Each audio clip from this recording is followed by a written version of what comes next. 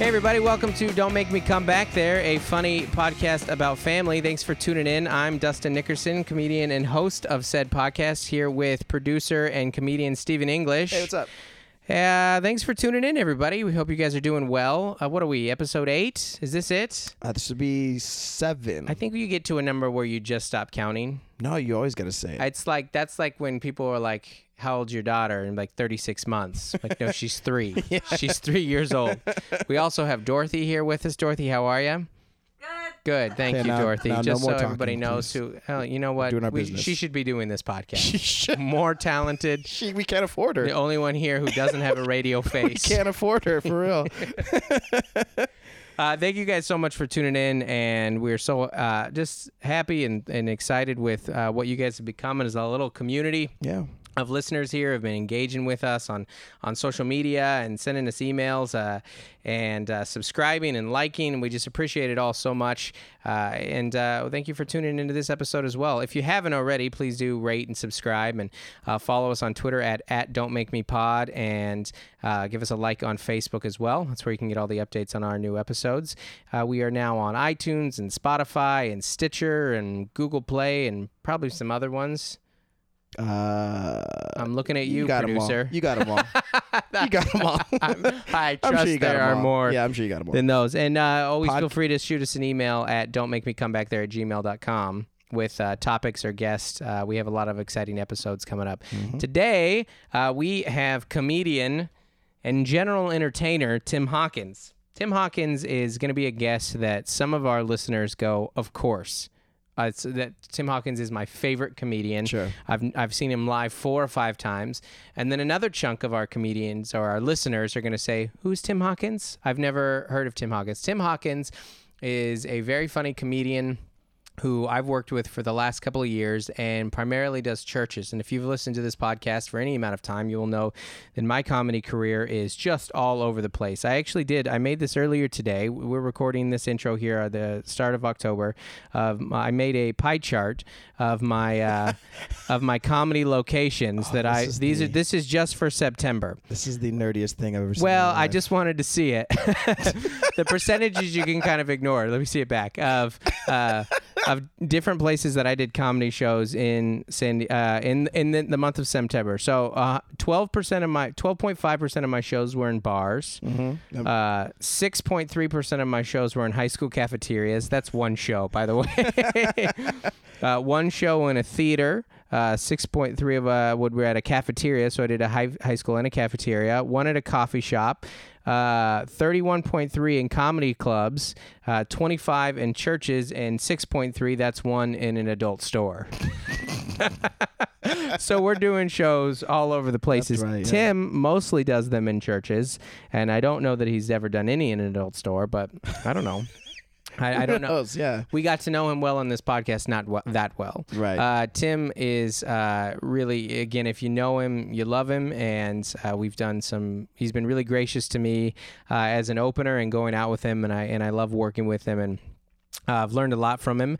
And we recorded this particular episode. We were doing a gig. Normally they go out on a tour bus, but sometimes on the West Coast they don't bring it. So Tim and I were in the car driving from Sacramento to LA, and his brother Todd was driving. And so we recorded this as we drove in a Suburban, which, you can judge the success of a comedian based on the quality of the rental. Well, also based on if someone's driving them or not. That's true. That's pretty sweet. Yeah, that's true. Me, I'm out there driving my rented Ford Fiesta hatchback off the economy lot. Yeah. I actually was listening, and I was kind of getting concerned when I was listening to the episode because I wasn't there, and I was like, they seem pretty engaged in this conversation. Who is driving this vehicle right now? Who's driving this vehicle? Yeah, it's a really fun conversation, and we go a lot of different directions. We talk a little bit about homeschooling. We talk a lot about marriage and mental health and overall wellness, and I think that fans of Tim will get to know Tim in a way they probably haven't before and heard him speak a little more candidly about his life. And if you don't know Tim, I think this is a great introduction to get to know who he is, not just as a comedian, but as a person. person. So it's a really fun episode. That's cool. I actually just got back from touring with him. Have you spent much time in the South? You went to school in Missouri. I went to school at University of Missouri, which is South-ish. South-ish. Where Columbia is, it's Columbia, Maryland, Missouri. It's a college town. So if you go, the east side of Missouri is definitely like the Midwest. Okay. But the west side, yeah, that's definitely. And I spent some time out in the west of Missouri, and it's definitely the. What was your experience? Did you like it out there? Because you're not from the Missouri. You just went out there. No, I just went out there. Missouri was fine. I actually went to university. I went to Birmingham, Alabama one time to. That's applying. The South. That's the South. We're talking that's South. The capital South. S South. Of the South. That's the South of the South. And I had a very weird experience. I just had a weird time just overall there. Okay. Just because I'm not like, I'm very racially ambiguous. So I don't look white and I don't look black. I was going to say, because Birmingham's a very, it's white and black. So people get confused. People were like, I could just tell people were confused. Yeah. Nobody knew what to do with you. No one knew what to do with me. I saw 6 Indian students there, and it was like I almost joined a club. They had a flyer, and they're like, please come. You're like Hinduism, there's some perks. Please come and kick it with us. There's only 6 of us. We could use a 7th. That's pretty funny. Yeah, I obviously would not have that experience there. Right. But I do always feel... Because you look totally black. I do. So no. I act black.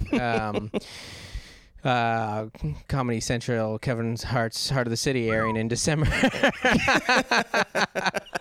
I think I told you that before when I talked to the producer of that show when they picked me. I'm on the phone in the South, actually, in Little Rock, Arkansas, and he calls me and I go, so you guys have a white guy on this show every 3 or 4 episodes. So you're like, so we need a white guy. Let's get the whitest guy. They saw you come with the plaid shirt and they're just the flannel shirt and they're like, the epitome of Caucasian. Yes. Funny thing on the flannel shirt, I was really relieved when they picked that, and they said you're the only one I think can put this on the show where the flannel we don't think has gang affiliations. And I just smiled my little naive smile. But anyway, I always feel totally an outsider in the South because the South has, an identity, and South has a real knee-jerk West Coast, don't tell us what to do, you liberals. They just all assume we're all this, total hyperbole. Well, and that's the funny thing. So I remember, I wanted to tell this story. So anyways, we're in South Monroe, Louisiana, home of Duck Dynasty. This is where the guys are from. Yeah. And after the show, a guy comes. I've had multiple people use this term about me at the show, and a guy goes, "You're pretty funny for a foreigner." He called me a foreigner, which I was like, "Hey, I don't know if you know." Yeah. No about passport. About the 50 nifty United States. I'm in one of them, as a matter of fact. And he goes, yeah, you may not be a foreigner, but you are a Yankee. And I just started laughing. I was like, hey, I'm not sure how much you study the Civil War. California, not real involved. Yeah. Yeah, they were... But that's my own ignorance in some ways too. If you just go, it's so funny because the more and more I travel, I have, it's not even to say prejudice, it's just assumption of what certain people are going to be like. And when you go to places, you go, most places are normal places with normal people. Sure. And every city has, every place, every culture has their weird things. Like Portland, Oregon is mostly normal people. Yes, there's 8 people that want to live in a mason jar and commute via kayak to go teach their part-time, women's study class at the ESL community to college. Alpacas.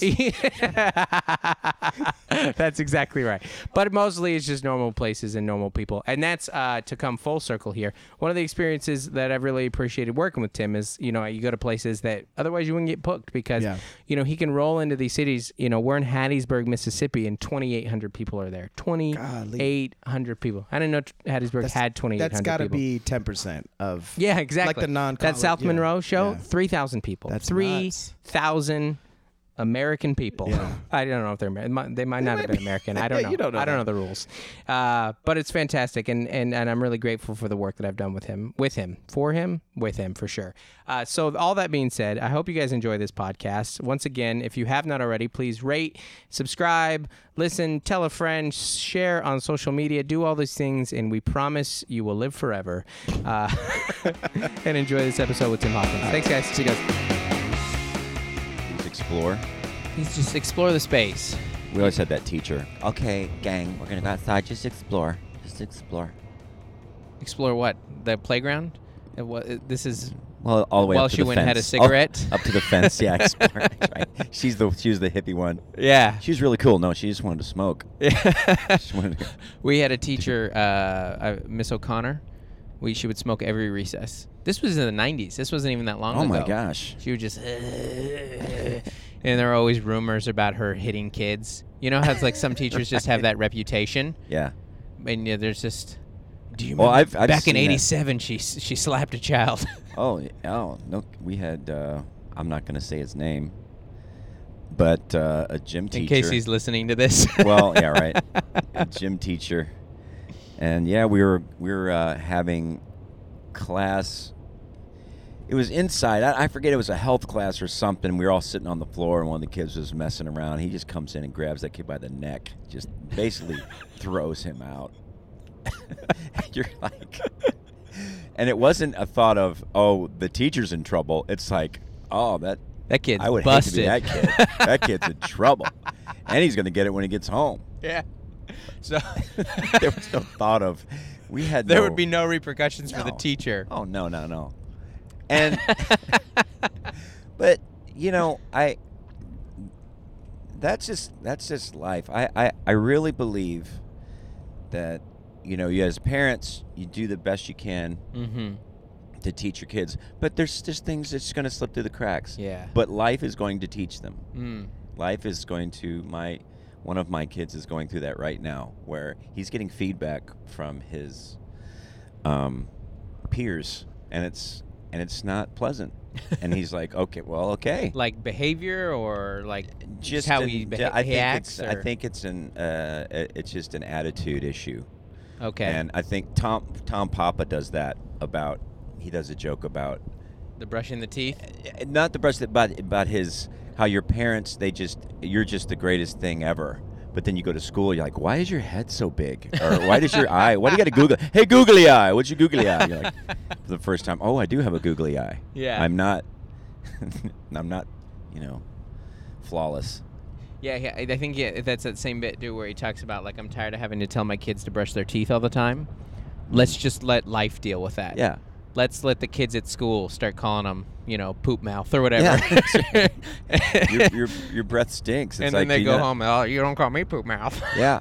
Well, that was why I liked American Idol so much. What's his? I need more details. Simon Cowell. Simon Cowell, there you go. Oh, what a just great thing for America. Just the You get- brutal. Well, I think it was Wynton Marsalis say that all of his students, they just want to be told how great they are. Mm. And so Simon comes into America, and he's like, no, you need to, you're not good. Do and the they was voice. like, I just Come on, wasn't give good. me the Simon voice. Give me that. No, it wasn't good. It wasn't right, man. No, you need to stop singing. Yeah. I mean, he wouldn't just say you're bad. It's like, no, you need to not sing anymore. Yeah. You need to stop it because you're not. And so it's a double whammy. Mm-hmm. That's and- almost as good as far as English voices is your Gervais. Ricky Gervais, what? It's metal. Oh! Oh! No, it's not right. You always say metal. That's your word. Metal. That's- It's metal. Metal. I think you're right, though, that there is just a brutal, gut check reality that sometimes maybe American culture lacks right now. Don't we or all? Kids want. Don't we all? Hopefully we have that for ourselves, Yeah. right? Well, it's interesting, though, because I think it was there. Like, if we're talking about teachers specifically. So my grandpa was a PE teacher for 35 years, and he retired in, 94, and he would tell you, because his kids are getting so soft. Like, you can't even hit them anymore, because he was teaching in the 70s and the 80s, and it was a totally different, and the rules started, I remember we had I would have teachers that had an attachment to that old school kind of philosophy, but they knew the world was changing and how they could treat teachers. Like I had a football coach in 8th grade. There was this little kid, Tony Campbell, would always like talk mess during. He was a talker, and we were in the huddle, and he's mouthing off. He says something to the coach while the coach is trying to, and the coach literally kicks him in the junk, like just hits him, and he's on the ground. He just had it enough with Campbell. Yeah. Oh, that's you, Campbell. Campbell. Campbell, that's enough. And Campbell had ran so much and gotten so much trouble, but we wouldn't stop. So he just lost it, and he kicked him in the junk, and we were all dying. But we never saw that coach again. Really? He was fired. Like he didn't come to school the next, because of course, this was 2002. Such things were frowned upon a little more. So it's, culturally it's a little bit lost. Yeah, that's the line. He crossed the line. Maybe kicked him somewhere else. Maybe a good, a Charlie horse, he'd have been okay. Or a frog. Just give him a frog his leg, you do your knuckle and just hit the top of his thigh. So you were or weren't homeschooled though? Oh, no. Because you weren't homeschooled. No, and I don't even know, when I was a kid, in the 70s. Was homeschooling a thing in the 70s? I don't think. I think we were just a part of a commune. Yeah, we didn't do anything at home. It was all. Home was where you. I do remember first experiencing the first homeschool family. You go in there and there's a smell. There's like a. It's like a. It just smells like. These people homeschool. It's like it smells like dough. You don't have the smell of outside on you. No, you don't. There's no culture. There's no. It smells like dough. It smells like dough. It smells like, corn dog maybe, like a lot of frozen foods, maybe some homemade stuff. The TV trays are out. Well, they're using how they may do art projects with dough. They all smell of paper mache at all times. A lot of paper mache smell, heavy glue, like a homemade glue. Yeah.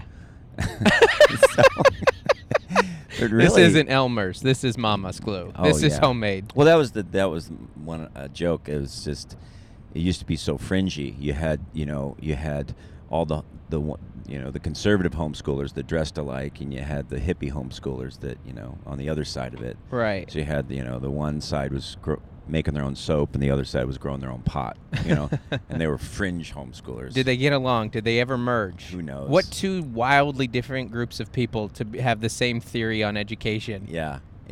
Well, and they share just a distrust of the public education system. Well, it's just not distrust. To me, it just I honor those people who realize how crucial education is, that they're going to take into their own hands.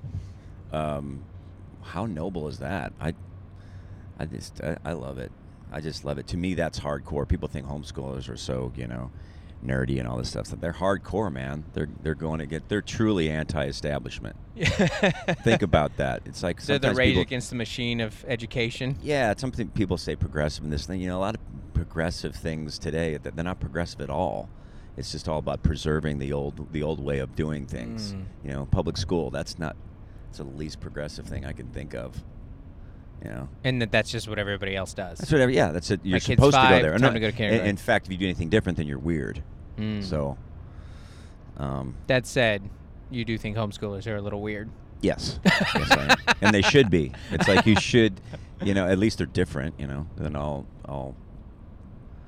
in this lockstep doing the same thing. I look back on school. I didn't like it. I didn't like school. Why is that? It was just the rows and the rows of chairs and just like the brick and the wall stuff. The people who are kind of that management style, they like task lists and all that kind of stuff. Perfect for them. They love school. So then I felt like if I wasn't like that, then I was a weirdo. I was stupid. I knew I wasn't stupid, but it's like I think I'm not really making bad grades. I don't like it. Yeah. And I didn't know that it was okay not to like it, that this just wasn't set up for. We were talking about this yesterday. Did you feel like when you were in school, it was if you loved the subject, then it would go well, but if not, then it was just you're another student in this row here. Right, and it was really the teacher too. The teacher had a lot to do with it. remember my English teacher, Mrs. Black. She had one eye. I think she had a glass eye, where it kind of looked off to the whatever direction. Oh, how? So What grade is this? this was in high school. She's English teacher in high school. I loved her. She was real. And I remember one conversation she had with the class. She was talking about, we're reading about vampires, and she said something about, brought up the question, well, is the vampire, is he the antagonist in the story? Is he evil? Mm-hmm. You know? And really, the more I thought about it, it's like, I don't really know. He's really just hungry. And he likes blood. He likes blood. He's not evil. And that was a really good question. I said, well, I don't know if he's evil, but he's our enemy because he wants to kill people. That's how he's our maybe predator. So Mm-hmm. I don't know. It's kind of random, but I remember that. That stuck out from your. Yeah. That's the only thing I learned. Was about vampires. Vampires and typing. And typing. Yeah, a lot of typing classes. Love typing. I got more out of typing. I seriously, than anything. I just like that your reflection on high school is vampires and typing. 4 years. I learned to be more empathetic toward vampires, and I learned how to type 80 words a minute.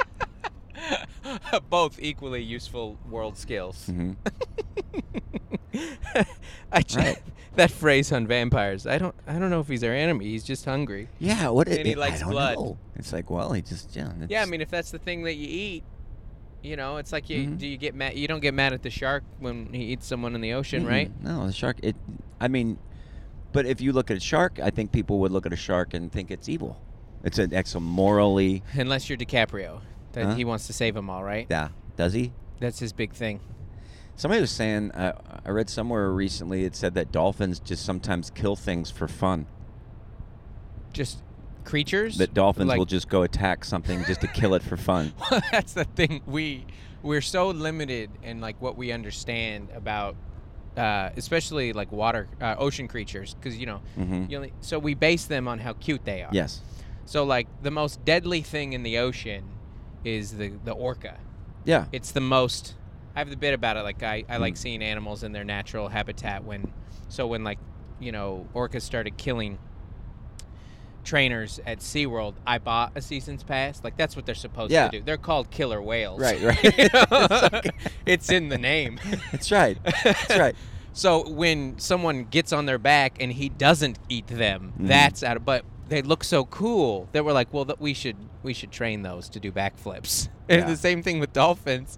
But dolphins are these horrific creatures. Yeah, it's like Clockwork Orange of the sea is what it is. They just go around and they're just horrible, horrible creatures. That's the new SeaWorld exhibit. Dolphins. This fall, Clockwork Orange of the sea. Yeah. They're Stanley Kubrick or whatever creatures. And that's what makes it. It's like clowns. It's like that's what makes them so horrifying. They're so, happy and, slick. And yeah, I can't look at Flipper the same way anymore. They call him. What was that? Regan did that bit on Zipper. He's on. What did he say? Ornery or something?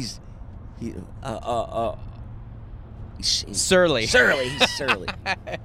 Zipper surly. Yeah, we're dealing with the ocean right now as the stingrays. I told you about that. Dang, and your daughter got. Yeah, and I was pathetic. I thought I was going to be this super manly dad that could just throw his kid on his shoulder, but she wouldn't do the shoulders because that was like a little. I don't want to like sack of potatoes on my shoulder, so I hold her, up front, and my biceps are just on fire. Yeah, she's crying. She's giving me no help. She's not giving me an arm around the shoulder or anything. No. And I had to take a knee for like 30 seconds. I'm sorry, honey. 200 yards in the sand. I remember, biceps. I just remember that's the thing about parenthood is your biceps are always in good shape. Yeah. Because you're always carrying something. Yeah. You're carrying a car seat or Oh, a kid. man. I saw a dad recently get out of the car at Target. And he was, and I forgot, I hadn't, because my kids are all walking. We're even done with the stroller now. Mm-hmm. The car seat on the knee. You're just, you pull the car seat out. I don't want that life. You just always have little cuts on the side of your knee, a callus on your fingers. You've been lifting weights? No, man. I've been taking the kid out of the car into the. As soon as we could just get rid of that car seat. Well, then you would go from the car seat to the half seat. Right. There's no clean break. There's no. and then it's like potty training. There was no clean break. You're supposed to have them in a car seat for a longer. We're supposed to be in car ours. seats right now. Yeah. As a 33-year-old who's only 5'8", I need a half seat. I need a quarter boost. This is fun, though. So for those of you who don't know, we are, of course, none of you know, we're driving from Sacramento-ish. What city were we in? Roseville, down to L.A., and in the cars, me and Tim Hawkins and Todd Hawkins. How you doing, Todd? Hey. Mm-hmm. But you had fun doing the shows, yeah? You've been playing that church for a long time.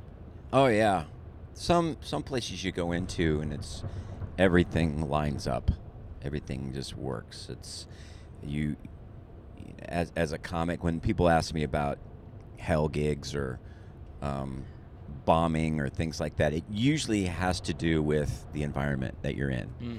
Either they can't see you, they can't hear you. There's something distracting. You're outdoors and they have those blow-up rides and the motor. I've done these little Christian coffee houses where they don't. Well, they just do mixed drinks, or where they do like smoothies. Sorry, it's a lot of cappuccinos. I did it, and it was just like right off stage, and this guy just has the Vitamix. I'm like, is this okay? Seriously, is this going to happen all night? I mean, really? I told you about the festival I did last week with the roadies doing sound check during my set. Yeah. Check, boom, boom, boom, boom. Check one. We're coming through the same speakers. Yeah. What I'm doing is based on hearing me. Yes. There's and there's this guy's crack right in your face. He's moving a monitor. You're like, okay. Yeah, comedy can't be. It's not like music where you can kind of enjoy it as a background thing. No. You know, just like, I like this bit, but this one I'm going to talk during. Yeah, and we've dealt with that too. You'll do work at a banquet, and okay, we're going to bring you out. Then we're going to bring out the dessert. You know, wait, hold on, you're gonna. I'm gonna start, and then you're gonna bring out the dessert. So there are. I think my brother and I, we came up with just red flag after red flag, that we would, okay, one red flag is Christian alternative prom, right? That was a red flag. Or it's outside. That's a red flag. I like that you had to do Christian alternative prom to know that was a red flag. Yeah. Oh yeah. Totally. It seems like because half of them are like. Just real straightforward, the nerdy types. And the other half have beer in the trunk. They're just ready to get out. They get beer and condoms. They're just ready to get out. Because a lot of kids in Christian school are one step away from some of the worst military kids out there. School. Yeah. This is, we've tried everything else. Let's try Christian school. Oh, yeah. This'll, what they need is some religion. Yeah. They need more rules because they're responding so well to the few that they have now. Oh, Christian school is a trip. It really is. And my buddy, he coaches at the local Christian school, and he tells me stories, about they've tried to bring in some underprivileged kids and good athletes, bring them in, just give them opportunity. Let them go to a good school. And basically, the sports were really, really suffering. So it's like, hey, let's get some good players in here. Yeah. And so they did. And a lot of people are like, oh, no, they do things differently. Oh, no, these kids, they look different. They do things differently. They're a little more abrasive. They stand up in class. I'm like, what? Okay, that's what they're coming from. Are we? Right. And it's the world they know. Then they say, oh, they're just such a bad influence. And then somebody posts one of the moms that was all against these kids coming in, her daughter, they posted, she was on one of the sports teams, and they were doing this whole twerking thing, this totally crazy, on Facebook they're posting this stuff. So, but this kid from a different place in a different. Yeah. Well, I mean, it seems that's what Jesus would want as far as keeping the bad kids out. I don't know. Yeah, right. Hey, this is just for us. Well, truthfully, you think, what is the mission? Is it, I don't know. I don't know. Is the mission true outreach? What's the point of a Christian school in general? In general, yeah. And that's a good question. I really don't know. You'd think that, you want to, I would think you'd want to be a little more, let's go after it. Let's really do it. Let's put our money where our mouth is, and let's do something really, really hard or challenging, so to speak. Right. But he's getting these kids that are coming in, and they're just like, and they're getting these, especially these male role models in their life for once, and to see them turn is crazy cool. Yeah, so if you're going to have a Christian school, that seems like the point. Yeah. To actually make a positive impact in people's lives. Just change lives and have some true impact. So your kids, did you guys homeschool them the whole way, or did you guys do some Christian school stuff too? We did. Like, do you have experience personally? Well, we started when Spencer, my first child, we started with him. So my wife and I both worked when we had Spencer. Pretty much right away. We were living in Texas. Were you doing comedy and the job then? Or? Sort of, not really. I was more, I was consistent, tried to get gigs whenever I could. I mean, at that point, I was just maybe doing 10 gigs a year. I wasn't, just doing stuff here and there. Right.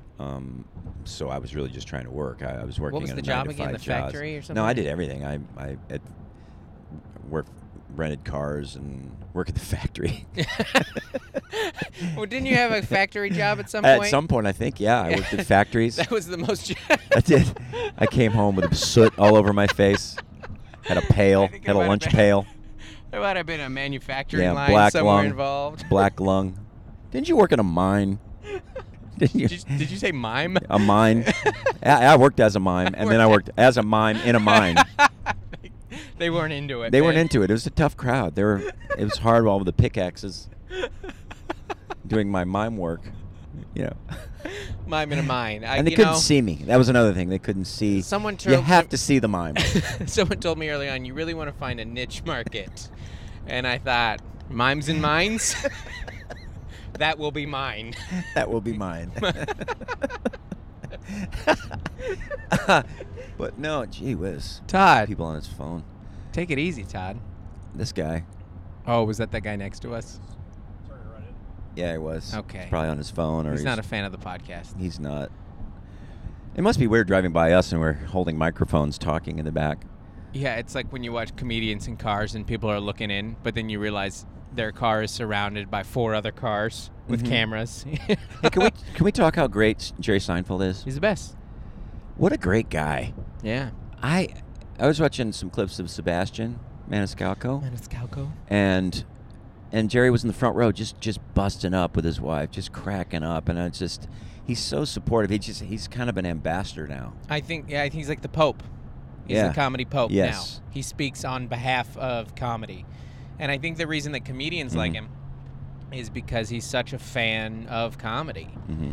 I love hearing him talk about how much he loves jokes and and he remembers other people's bits and when you listen to Seinfeld, a lot of time, even in his act, he doesn't have a particular love for people, but he loves comedy. Yeah. He loves comedians and the work that we do and jokes and everybody's act. Mm-hmm. He loves it. Yes. And he is, he does always brings it back. It's all about the funny.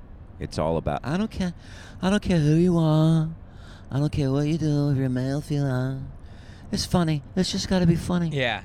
And it's true. I love to, just be funny. Yeah. And it's so endearing someone just cutting through he hates the PC nonsense so much too. All I care about is funny. And I feel about that too with comedians. You just go, our only real currency is funny. Mm-hmm. Well, don't you think people try to get around it? It's so hard to do. So to get around it, how can we do that? Can we be more just likable? Can we be that? Yeah, I guess. Yeah. You can, sure. Mm-hmm. And you're going to find an audience for it who really likes you, and they'll come see you, and they'll buy a ticket. And that's great. I think that's really, but there's total workarounds. Other people do I'm going to be an important comedian. I'm only going to, and they're more, preachers or political pundits, and, it's like, there has to be jokes in there, no matter what you're doing, whether it's important or like some kind of payoff, some kind of connection,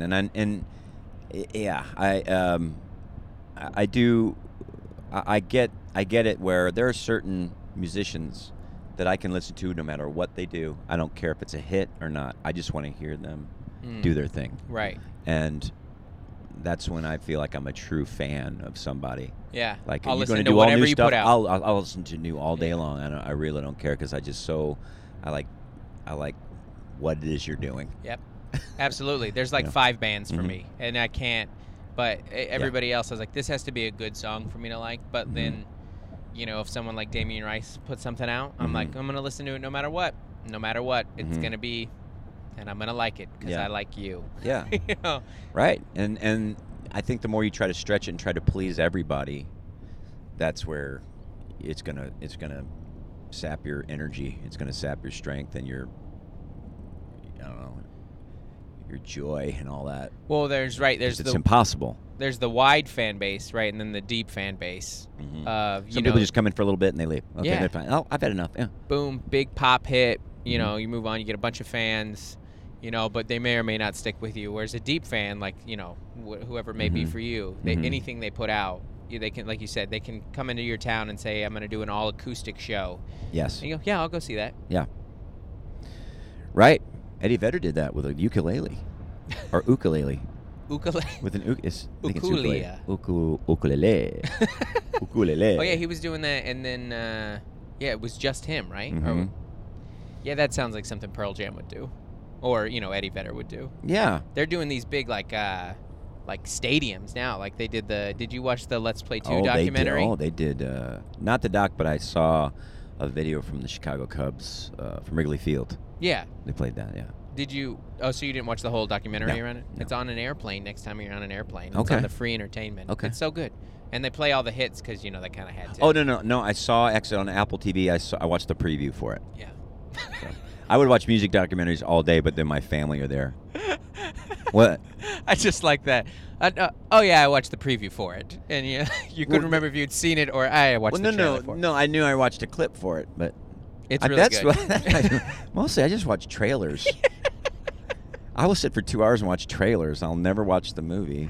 I watched, because all the like new comic book movies, whatever trailer they put out Mhm. goes viral. And so now, the day before they release the trailer, they release a trailer for the trailer. Coming tomorrow. And it's just, they take a 3-minute thing and make it a 30... boom, boom, boom, boom. Like, okay. What's next? We're just going to show one frame from the movie. Yeah. Tomorrow's the trailer. The trailer. It's over.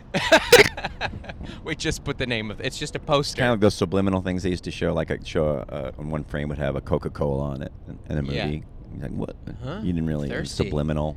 I'm going to go get some Coca-Cola now. I'm getting some. Yeah, I'm thirsty. This was between when movies had intermission. Let's all Oh, go to that's the true. lobby. Yeah. Yeah. I still like going to the movies. Yeah. That's Uh-huh. it. They've improved the experience in the movie. Like, I don't go to live sports anymore. I'll go to a baseball Mhm. game because you can passively enjoy it Yeah. and the vibe is great. Mm-hmm. But if football, soccer, any other sports I watch, watching it on a TV is 1,000 times better. Mm-hmm. The angles, it's so much. But movies TVs are bigger, yeah. Movies have improved. The service is better. The food is better. The seats are Mhm. better. It's a good experience. Well, and I watched really interesting. We saw Crazy Rich Asians, that Mhm. new movie, and very cool because I think we're going to see more of that. Bollywood kind of that feel. It had that Bollywood feel to that movie, plus it had a golden age of film kind of a feel, like Great, yeah. the old. I don't know what it Something is about different. it. Something about it was old school with a new packaging, Mhm. and it just works. Yeah. It's Was it good? You saw it? You liked it? it was very good. Jimmy O Yang's in it. He's a San Diego comic guy. Yeah, it was funny. It was quirky. I think that was it. That kind of the quirkiness of the characters reminded me of those movies in the 40s and 50s, Yeah. where they're just more over the top, and this is not really a lot of nuance.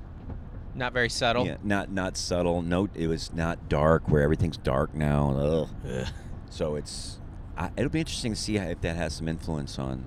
Pretty 'Cause, upbeat though. Well, and also it kind of La La Land was sort of like that, of course, Mhm. like that too. Of course, it was dark and it was awesome, and it affected me. That movie was just like, oh wow, that was so heavy. It hit you. Yeah. Oh, emotionally it hit me. And I like that, where it sticks with you. But I don't very, like very I don't cool. like that out of my movies. You I know, only see popcorn movies. I feel like Really? life is heavy enough. Okay. Sometimes it's a whole thing when you sit Mm. down and someone's like, "Hey, you're gonna have to watch Moonlight." You're like, "Oh gosh, I don't." Or Mm-hmm. it's just this great movie. It brings light to a really important issue. And you're like, I don't know, man. I could watch Avengers again. Oh gosh. I was thinking about that last night. Was because this trailer for a horror movie came on, and I was trying to get in the mind of why do we make horror movies? The world is so scary already. Why did we add fake scary things too? Hey, I know there's all these things that you're worried about. Here's some more fake things that will just take away your sleep. Well, but I think it's more of, it's like, why do people eat hot sauce? Why will people eat a Carolina Reaper, knowing that it's going to just probably burn the lining of your stomach? Them, yeah. It's just a pop. It makes you feel alive. When you're scared, you feel alive. Yeah, so it's the adrenaline. One of my favorite things. Yeah. I guess maybe as a comedian, I don't need that. I mean, we deal with adrenaline pretty viscerally. True. I don't need to go see a scary clown movie. And I just get like right now. I mean, we're driving. I'm sapped. I know we played golf yesterday, and that's true. But still, I mean, isn't that the most pathetic? I was talking to my wife later. I was like, I'm really tired because I golfed. Yeah, and I had a cart. Oh man, I was having food and drink the whole time. Yeah. Someone would drive around on a different cart to bring me drinks. I'm exhausted. Well, I'm learning that we have a limited supply of adrenaline. We have, and it's right. And you got the glands, right? The adrenal glands. You do. They can run out. And isn't that, I think, people who get, I don't know if, I'm sure there's studies of that, people who are adrenaline junkies, like what that really does to them physically. There's a cost. There's got to be something that is, if you deplete that, your body can only take so much. Right, and I think I went through that the last couple of years. I took one of those happy chemical tests or something, blood tests, and I had no chemicals in my brain. I mean, they didn't even register. I didn't have any serotonin, epinephrine, or whatever it's called, all that kind of stuff. They didn't even register. And so what'd the guy say when he's looking at the results? So you take the test, and do you go over it with a guy? He reviews it? Yeah, my doctor, And what'd he say? Well, he just said... See, I didn't even... some guy talks to you? Yeah, my doctor. Some guy at Costco. He was giving out samples. Me Windows. And I gave him my blood. And I know so little about this world, as you can tell. No, and what'd your doctor say? Well, he just said, I can help you. and so we kind of built in the last year or two, building that back up, because a lot of it has to do with you have your glands. Your pituitary tells your, testicular tells your thyroid to do certain things, and certain pathways get blocked. It's just opening those things up, and and it was drained from all the performance. Is what you're saying? Well, it's a performance, and I mean, you do a long family show. Stuff, and just life, and just not taking care of yourself. So. Like I've noticed when I do, like we do a show last night for 2,000 people, as opposed to doing a show for 500 people, as opposed to for 200 people, it can be the same show, but it's just like there's something about the bigger ones that it's draining more out of you emotionally. Something is happening. There's that's being sapped. Yeah. And you don't really realize that because it's fun, and there's an adrenaline, and there's just like a. I think we, as a comic, and you're there, it's where you get used to some of that stuff, and but there's still, your brain is processing it, and it takes energy, it takes stuff. Yeah, well, I think for me sometimes as well is you don't realize that you're actually being drained well before it starts, in the preparation of it. Oh yeah, because it's not like you just roll out of bed and walk in front of any crowd, whether it's 50 or 5,000. Yeah. You think on it. I talked to, when I was doing Brad Garrett's room, I asked him, do you still, get nervous? And he goes, before shows.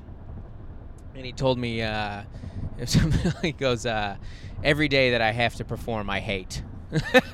Which he was exaggerating by saying, I think about it all day. I have to perform tonight, and this is in front of me. And so when we have a unique thing where we have these high pressure, really the highest pressure situations of you go on stage, everybody look at you, so you're preparing for it long before you even get on stage, and so it's taking from you, and then you do it, and it's like a relief, but it's also just like, that's finally over. Because in your mind you're like, I was on stage for an hour and a half. Like what? That that's and in front of people who are laughing at you, you're doing something that you love. It's and like, it felt great. It was so fun. Well, it's the show. Like I think a Tonight Show. To me, it's already over. The preparation's done. I know exactly what I'm going to do. Mm-hmm. I want to be in the moment in case something new happens, and there's always fun in that. Yeah. Because I might get a new line or a new take on an idea that's already established, or try a new joke that might. Well, there you go. I've had. Okay, I'm going to do this new joke in 2 weeks. So for 2 weeks, I'm just get that little thing in my stomach. Like, here it comes. It's coming. There it's up. Or here's a gig that it's probably going to suck. Yeah. But whatever bad gig is on my calendar, it's what I think about right when my head hits the pillow. Yeah. Ah, gosh, that's coming up. Yeah. And then you do it, and even when it's bad, it's over, and then you just think about what the next one is. Does it help you having, your family on the road? Like the crew with you, people? Or because sometimes when you're drained, the best thing for you is to isolate, though, right? Yeah, well, I'm coming out of that, too. I'm coming out of that where I'm being isolated and thinking, that's really not good. Any kind of isolation. I think there are times when you do need alone. I do need alone time, and I crave it, and I like it, but not getting into that, just not staying there. Mm. Like there's a time for this and there's a time for that. Like Right. we're talking about, it's not one or the other. It's both. Yeah. I want to engage more, and I want to pursue more, and like I'm really learning about empathy, about how I struggle with that. I struggle with empathy. I'm like, I'm a really nice person. Well, that's not what empathy is. I'm a really deep feeling person. Well, that's not. Empathy goes farther. Empathy is where you feel something, but you express that to someone else, and you open yourself up so that they can open themselves. And you're like, and you're actually actively listening to what they have to say, and then that's so crucial because, if I have an issue, or if you have an issue, and you're coming to me with that, if I'm actually listening and giving you feedback, it gives you kind of a reference. Like where you can say, okay, maybe I'm overreacting, or maybe I'm not, maybe I'm underreacting. It gives you a reference point to move on, and that's where true, I'm connection 100% with you. I'm just learning that. I think it's the best human trait there is. Yeah, it's I think it feeds your what you think and how you treat and treat others, and also. When you disagree with people and you can empathize, okay, well, this is why you think this, and you come from this background, and this is why this is, and it just it changes everything on how you interact with people. Well, and it exactly, and you don't take them for granted. Yeah. Like I love you. Like, Right. well, okay, maybe, you? but it goes farther than that. It's when you let people know what you think, how you feel about something. They're not having to fill in the gaps themselves. That's when really bad stuff happens. Mm-hmm. Like, well, I thought you did this for 20 years. No, I just, that's, you knew that, right? No, I didn't. No, I you didn't. never told me. Yeah, because I'm not you. and that gets, that it becomes a larger issue when in a marriage situation, when, If it's not there in a marriage, the marriage is over. Yeah. Or maybe the marriage will stay together, but it's not good. Yeah, it is. It is there, and right now I'm at a place in my marriage where I've come to this realization, and so I'm learning a new language. So when I communicate with my wife, I have to almost walk through the steps in my head. Okay, this doesn't come naturally to me. Okay, what's first? Okay, actively listen. Acknowledge that I've heard what she's saying, how I feel about what she said. That kind of stuff. Absolutely. And it's really fun. Yeah, it's work though. Like you said, it doesn't. It's work, and it works. Yeah. That's a good way of putting it. It is. There's a reason maybe they call it that. But it's like I'm 50 years old, and I, once again raised thinking I'm a really nice person. I am a really nice person. I feel like I'm pretty generous, but I'm not empathetic. Yeah. And it doesn't mean I don't care about people. But it means I don't share what I care, that I care about people. So it's action, but not necessarily the words that go alongside it. The articulation of the emotion. Yeah. And I try to, and that allows people to empathize with you too. Like it's the two-way street of, oh, I understand you, and now you understand me, and I'll have these moments in my marriage where sometimes, because I don't, my wife and I always joke, like, I don't really have human emotions. It's just kind of here, I just, I just kind of operate at this level, kind of at all times. No big ups or downs, and then so sometimes I'll express something. And it's like a revelation to her, and she's like, when you pull something deep from the heart, and you go, oh, this actually feels nice for both of us. We are starting to understand and connect with one another. Well, and it doesn't have to be positive either, or a so-called positive emotion, which I've learned there's no such thing. Emotion is just emotion. Yes. And as Christians, we were taught, well, if it's anger, then it's wrong. If it's frustration, it's wrong. You shouldn't whine. You should never be frustrated. You should always be content. Well, that's really not what that means. You're that's martyr mentality. Yeah. That's, oh, look how bad I've got it mentality. And I've learned to say, if I'm angry about something, not keeping it in, but expressing, honey, I'm angry about this. I'm angry that I do this, and I'm angry that this happened, or I'm frustrated that something happened with the kids. I'm just frustrated that I don't feel this, Yeah.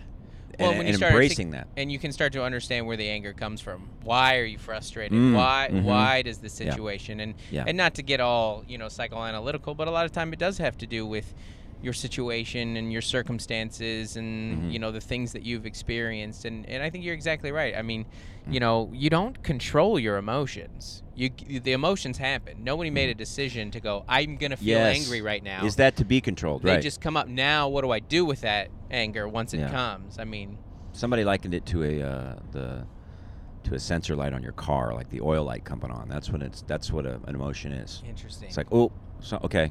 Yeah. There's something here. I'm feeling this. Okay, what's going on? Let's, like you said, like what's the source? Yeah. Where does this come from? Yeah. So, man, it's not easy, and it really is. It's difficult. Getting broken down, but it's essential. And that's broken down. You mean just kind of an understanding? Broken down, like I have really missed the mark here. But it's like what I say now so much to myself is, what's the end game? What is my end game here? What am I? Am I climbing up the wrong pole? It's like, is there? Because this is hard. Climbing poles is very hard. There's no handles. Yeah, and I really have come to the conclusion that, having come to the end of myself, there is nothing there. Absolutely nothing. And anything I'm striving for, reaching for. We were talking about golf. What is it about golf that I'm really? What is the end game here? Yeah. And it's just like, why are you trying to grasp something like that? Why are you trying to? Maybe it's not. Maybe it's just something to enjoy the process. Yeah. Or is it at 50, now I need to become a great golfer? Yeah. That seems like an appropriate appropriate goal. When you get down down to it, you want to impress your friends. They don't care. They just want it. They're just waiting for their turn to hit. Yeah. They don't care give a rip. Yeah, that's so true. About how good you are. Yeah. They care how good they are. Yeah. And so...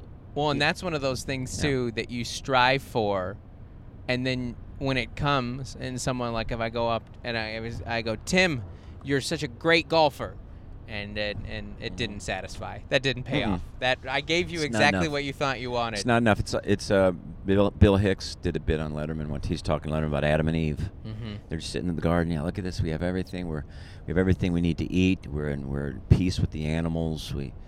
We're unashamed, naked and unashamed. We're in communion, walking with God every day. And they're like, yeah, it just isn't enough. It's just not doing it for me. Not enough. Not enough. I need more. And the fact is, no, that's really not the question, whether there's more. It's whether, are you good enough with just the process, and can you just flow with it? And, that's my favorite Dustin Kensrue song. He's the lead singer of Thrice. He did I think it is a Thrice song. It's not enough. I could have all the money, all the fame, all the, everyone singing my praises. I mean, that was when, Jim Carrey did that commencement speech. I hope that everybody that wants to be rich and famous gets to be, so they will realize it won't make them happy. You know, these things Right. that we're trained to think we want, we get, Mhm. and then we realize they don't satisfy. I know. I got a call from Gulf Shores Police and today, and it says that one of the doors on one of my 5 houses is open. You know, it's like I got to have somebody go over and close the door. I swear to you, that's what's. I got a call today. My beach house in Gulf Shores. Yeah, Mr. Hawkins. Yeah, your door on your top level's open, and we can't get in there to secure the premises. So if you can get somebody over there. So now I got to get somebody to go and close the door on my beach house. One of my 5 houses. One of my 5 has houses a door open. has a door open. So people, yes, it's not all it's cracked up to be. So, That's the funniest thing I've ever heard. I'm serious. I'll play the message. One of the new problems in my life. One of the new problems is, you know, I've got all these houses and they have all these doors. They have these doors on them, and sometimes the doors don't get shut. It's all different levels. I heard my wife recently. She came home from the grocery store, and she's putting the groceries away, and she goes, "The fridge is too full." And I go, "That's a first world problem." We have to throw out bags of food so you don't feel, you know. Oh, we have too much food. Oh, when our fridge is clean, my wife is in just Shangri-La. She is just at peace with the world when the fridge is cleaned out. Yeah. And I kind of that has rubbed off on me. She has changed me. One day I was walking around our apartment or whatever, and there were some clothes, my shirt on the floor, and I stepped over it, and it just hit me like somebody's got to pick up that shirt. It's either going to be me or her. I'm serious. Yeah. It's like, because I grew up, my mom, you used to leave laundry on the floor, and it's magically cleaned and pressed. And, That was and the hung laundry up. basket. And it's like, wow, I just thought that's how life worked. Mm-hmm. And She doesn't like that. It ends up. well, it's yeah. I mean, isn't that crazy?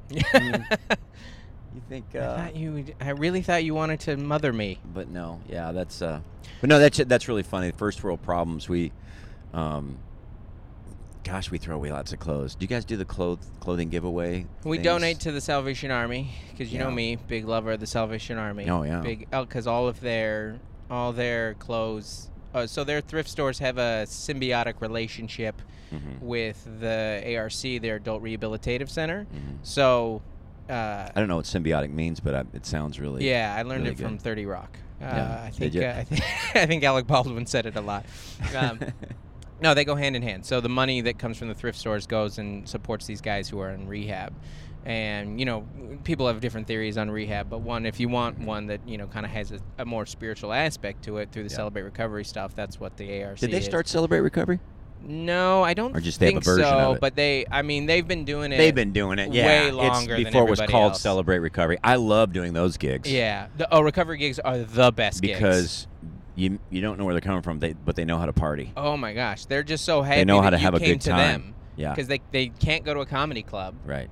Some guys who have been clean for a while can, Yeah. but if like you're in recovery comedy club, you're not going to go. They are Yeah. so fun. They're Yes. absolutely a blast. Yes. So yeah, we do the closing giveaway we usually give to the Salvation Army. Yeah.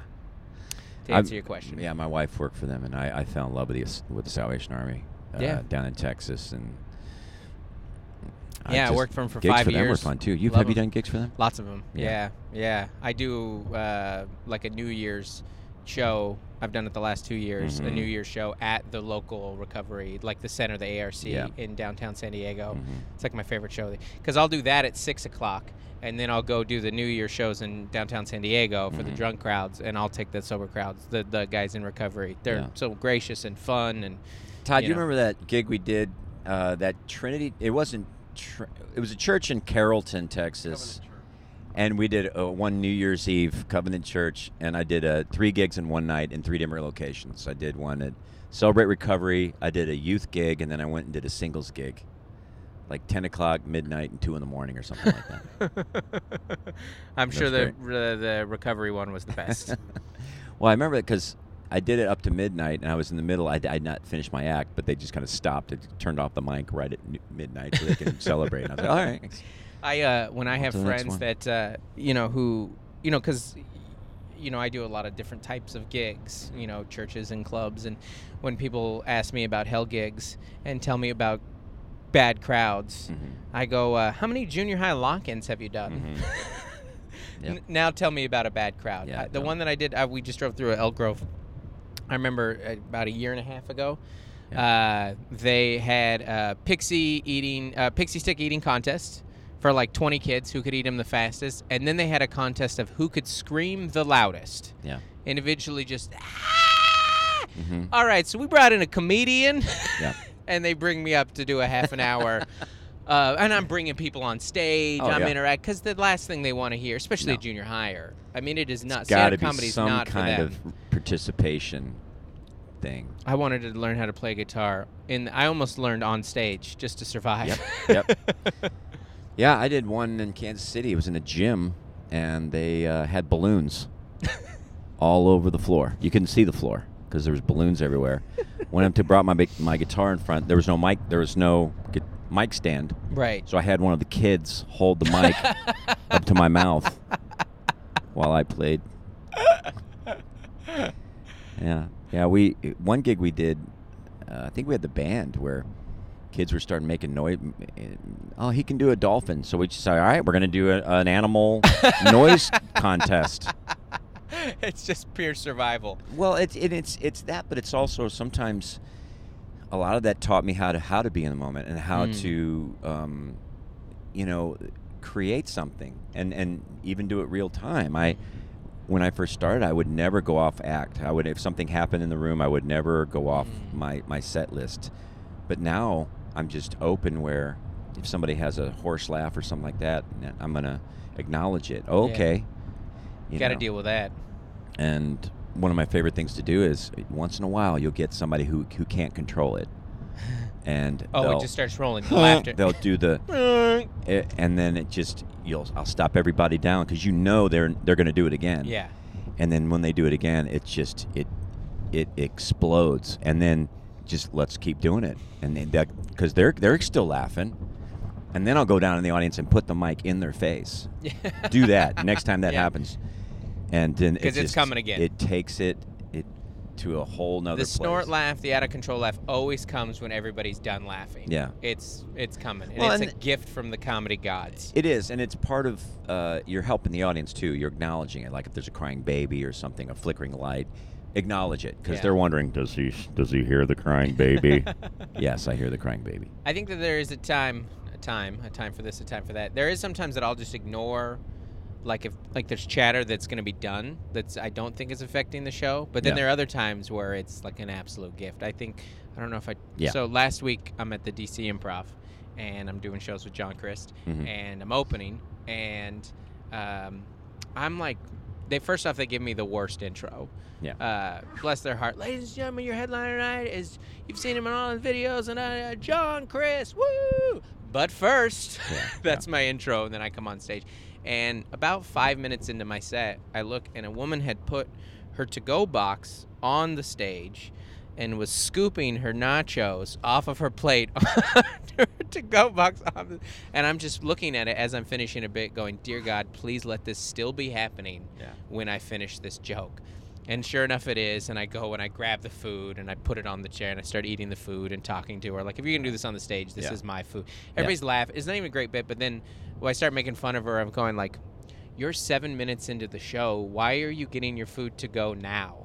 You're like, I don't want to have to deal with this when John's on stage. Let me get this done during the opener. Well, that's good. And it's a gift. All of it was funny and it crushed because it's in the moment. Do you feel that you have that kind of protective mentality with the headliner, like cleaning up all that stuff and setting the stage for them? Yes, because that's very generous, and I think that's very professional to know your place and see. If there are fires, the way that I look at it is fires in the crowd, that if there are ones that I can put out or they're ones that I think will keep going. And I've said that before, like, listen, get this out of, I don't care if you talk, just be done with this before the headline. And sometimes that works, and a lot of the time it works, and you just kind of deal with it. But it's a balance, too, of you don't want to do so much crowd work with a crowd that now they expect that, because maybe the headliner doesn't want to do that, and their job is much harder than yours. They have to go usually, close to twice the amount of time as you. And it probably, they feel, I think with the opener in the middle, that maybe they can get away with more of that. As far as the headliners, like, oh, the teacher's here, maybe. Right. Or, that type of mentality, absolutely, too. They might have that, that's but true. there's still, that one, some of those fires that just don't go out. Kind of to the earlier point with you of who you talk about, who you have out on the road with you. To me, a lot of that stuff all goes away when I'm working with somebody I like too, because then there is a friendship and who you can bring on the road with you and who you're doing these shows with just adds such a positive element. Because even when it goes bad, then you share a bad experience together. And to this, we were kind of talking about mental health issues earlier. Of that, more and more just comes back to like. The thing that brings me the most happiness and joy in my life is healthy relationships.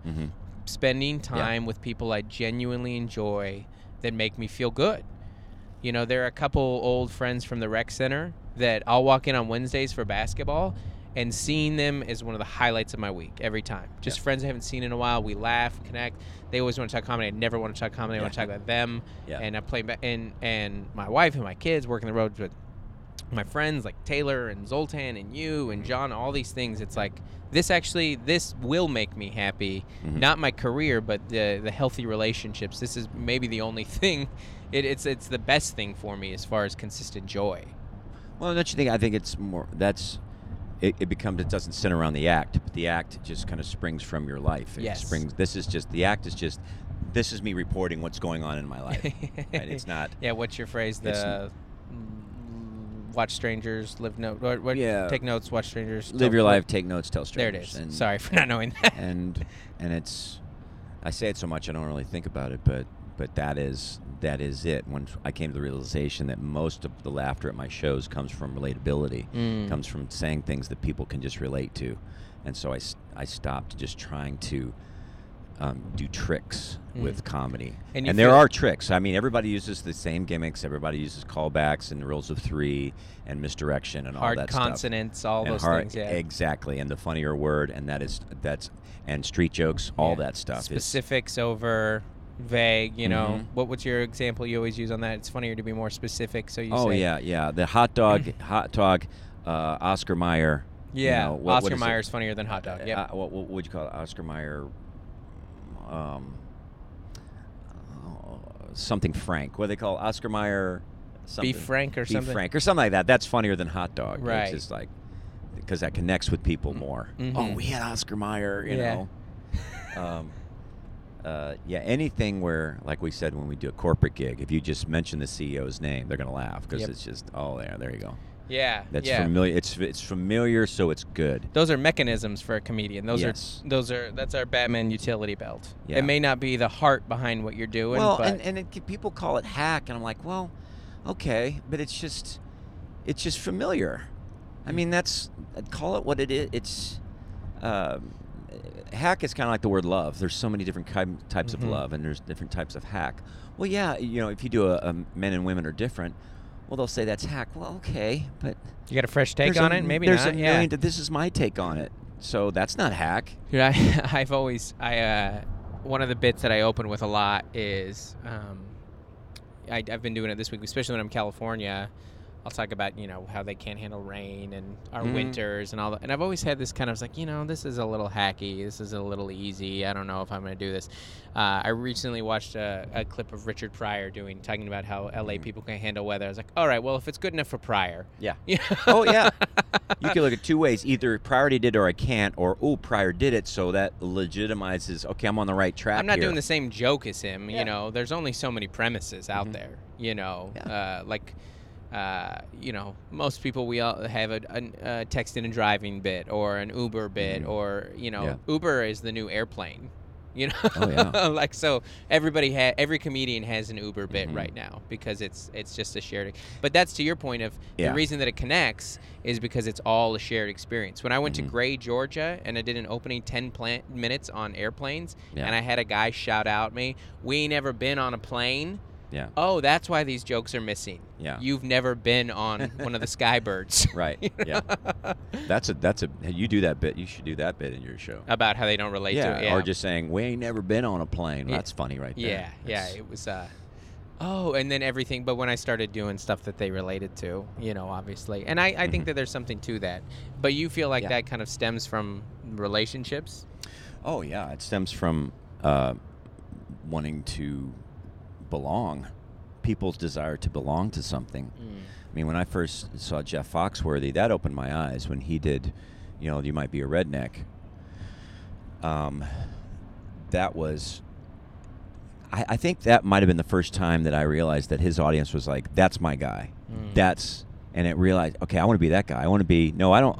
Oh, we can bring this other comedian. No, I don't want the other comedian. I want that guy. Yeah. That's my guy. Mm-hmm.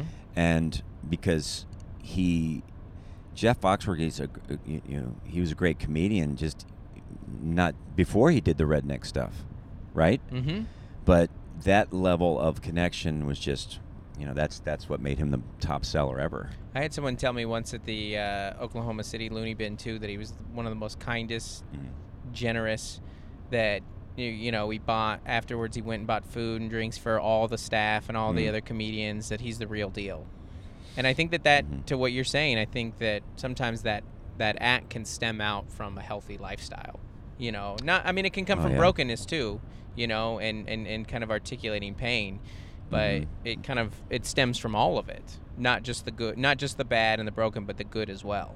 Yes, and it's a sense of priorities. A lot of variables are there: how you were raised, what kind of a person you are, just the way you look at life. Do you have a fixed or a growth mindset? I read a book called Mindset, and it talks about you either have a fixed or a growth mindset. And you can have different, like in parts of my life, I have a fixed mindset, meaning that This is how it is. Yeah, this is what I have. I have to protect it with all that I have. Mm-hmm. And as opposed to having a growth mindset, like this is just a process, and hey, it may not be working now, but we're working, and it just changes the way you think about things. So comics we're already kind of flawed to begin with. Mm-hmm. And yeah, I think probably we do need to be stroked, and we do try to make up for our flaws with, okay, well, I can do this, Yeah, so there's I'm going to be something there, really yeah. good at this. So you can become really protective of your act, of your reputation, of how funny people think you are, all that stuff. Mhm. And so yeah, man, you got to deal with that. Is that stuff still there for you? I mean, you've been in it, what, no, 20?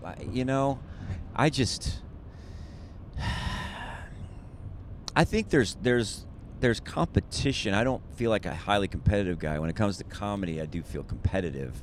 But when I see somebody doing well, or I see somebody just like really killing it, it inspires me. Like, yeah, that is. I want to go write jokes and just like, yeah, that's fun. It's good. It's fun to be good. And Yeah. That's healthy. yeah, it's more times when I see somebody doing good, I'm more apt to kick myself. Like, come on, man, work Yeah. at it. Don't keep going, keep working at it. But it's then again, I don't look at it as work. I don't just stress on writing. I know that there's a push that I need to be coming up and developing material, but it's like I trust it. I mean, like last night, we did a show last night. There was 4 or 5 tags, 4 or 5 ideas. Someone I was talking to the VIP line. That would work on stage. It's that accumulation that just happens. Mm-hmm. And I think part of being professional is being at the point where trusting the process, and it's going to happen. It'll be fine. And if it doesn't, that's fine too. I'll Right. do old stuff. So what? I like the old stuff too. And if people have heard it, they're probably, who knows? Just enjoy it, man. I mean, you've put out 8 specials. Mm-hmm. There's some old stuff. There's a lot of old stuff on there that people have not heard. You said some of your Yeah. crew. Todd was saying that last Yeah. night. Some of your crew had not heard Mm-hmm. some of the stuff that you've put My out first before.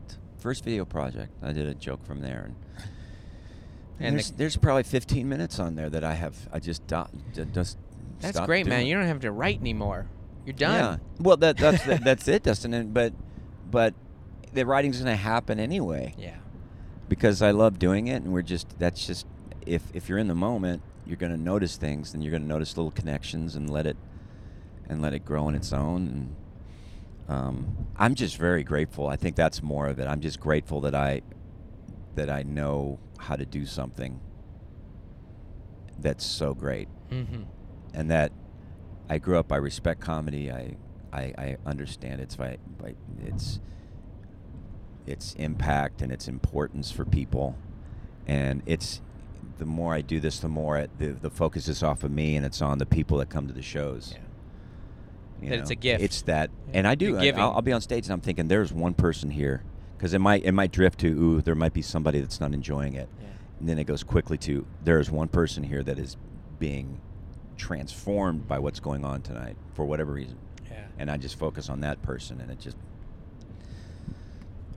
that's the way I want to do it. I think that gratefulness is a perspective that I'm trying to have more and more, of just going, I can't believe I get to do this for a living. This is a hard thing, but it is, and it's not even a gratefulness that, oh my gosh, I get to do the best job in the world. It's a gratefulness that I feel like I found the thing that I want to do most, and I get to do it. That idea of when people come up and say, how do you write? I go, I don't know. I just kind of come up with ideas, and then I talk about them, and sometimes they go well, and then other times they don't go well. Last night I'm having a hard time falling asleep, and so I start writing about how I'm having a hard time falling asleep, and why does our brain do this?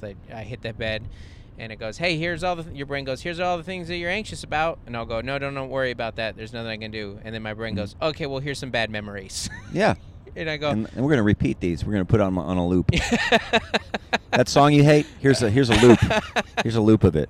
Yeah, I think gratefulness is a wonderful, and it's a nice little note to wrap up here. We just did an hour 6. Hour Really? 6, man. Man, can you tighten this up? Trim the fat, make it a tight 45. I'll tell you for 3 hours, but I'll respect your time. Because so anyway, to finish, our thoughts on homeschooling. Yeah. I'm so happy we to talk about something else other than homeschooling, because I didn't know about homeschooling until I started going to church, and I was like, you are. I didn't even understand it at first. What do you mean you don't go to school? This isn't. Who has that joke? It goes, we were done with homeschooling when my mom was like, I don't know any more stuff. Yeah, I'm done. But we can do it. We can do. Then we get other parents who know more. We call it a co-op. Yeah. Right? We could save the homeschooling talk for another time. This is great. The relationships and marriage and all that kind of fun stuff. Is that fit in with your? We're not going to air any mission? of this. Okay. We actually haven't been recording any of this. I did that. When we did that show Bananas. We did a show called Bananas where they had all these comedians come, and we filmed at the comedy club there in Columbus, Ohio. Mm-hmm. Funny Bone? I think it was Funny Bone, and I went. I was the first one, and then they said, "Can you come back and do it again?" Because they were figuring out stuff. So I came back and did it again, and so I'm used to being, use me. Yeah, no, I'm not going to use any of this, but I appreciate you doing it anyways. I do. It made the ride go quick. All right, thanks, man. Thanks for tuning in, everybody. If you have not done so already, please rate and subscribe. Follow us on all the social medias and share with all of your friends. Also, if you want to shoot us a note, you can email us at don'tmakemecomebackThere@gmail.com. Also, if you enjoyed this episode and you have not done so already, please go back and listen to all the episodes we've done before. Thanks so much, everybody.